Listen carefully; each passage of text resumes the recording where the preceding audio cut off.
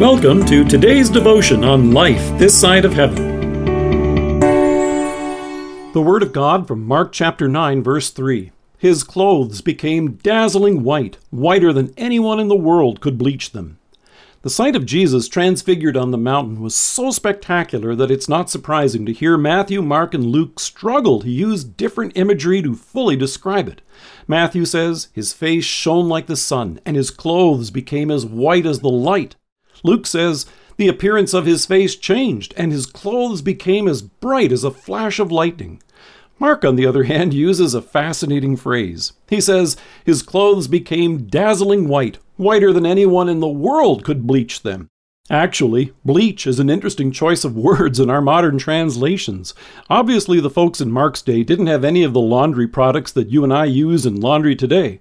Household bleach includes a solution of sodium hypochlorite. Here's what accomplishes the bleaching, the stain removal, and the disinfecting when you want to clean those stinky gray gym socks. Other ingredients such as sodium carbonate break down those stubborn grease stains, like when you drop that piece of pizza on what used to be a clean shirt. Sodium hydroxide breaks down oily stains. Sodium polyacrylate helps prevent dirt from being redeposited back onto your clothes during the wash cycle. And there are more.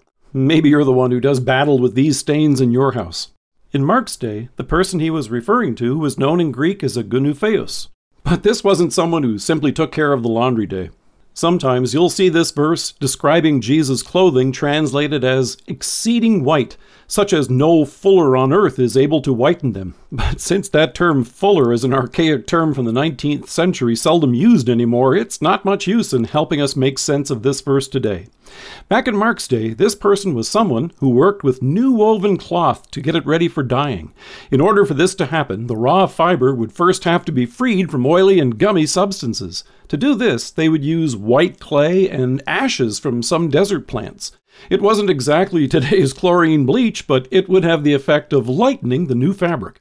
As Mark points out, no one could achieve the brighter-than-white results of the clothing in which Jesus appeared on the Mount of Transfiguration. And since Matthew and Luke describe it as bright as light, not even the stoutest chlorine bleach today could achieve this glistening result. Imagine if you could put that in a bottle. Well, actually, what Jesus has done is even better. As the disciples marveled to see Jesus transfigured in glory, they would soon shudder to see him beaten and bleeding on a cross. Jesus, who stood before them this day, bathed in glory, would soon take the soil and stain of our sins upon himself and be awash with our filth. He did this to bring you and me forgiveness for all of our shame and sin and bring us reconciliation with God. In Isaiah, God had promised, though your sins are like scarlet, they shall be white as snow. Though they are red as crimson, they shall be like wool. That's not something that you and I, or to borrow Mark's words, anyone in the world could do. So here's what Jesus came to do. In Revelation, when the angel shows John the righteous gathered before God's throne in heaven, he tells him, they have washed their robes and made them white in the blood of the Lamb. God has done this for you and me in our baptism. Through faith, here's how you now stand before God. You don't see it, but you can be sure that God does, and he sees you this way right now. In Galatians, Paul assures you, for all of you who are baptized into Christ have clothed yourselves with Christ. Through faith, the bright mantle of our Savior, transfigured in glory, has become the baptismal gown of our righteousness. God himself has washed the shame and stain of your sins away. Here is the incredible love that he has for you and his Son. Let us pray.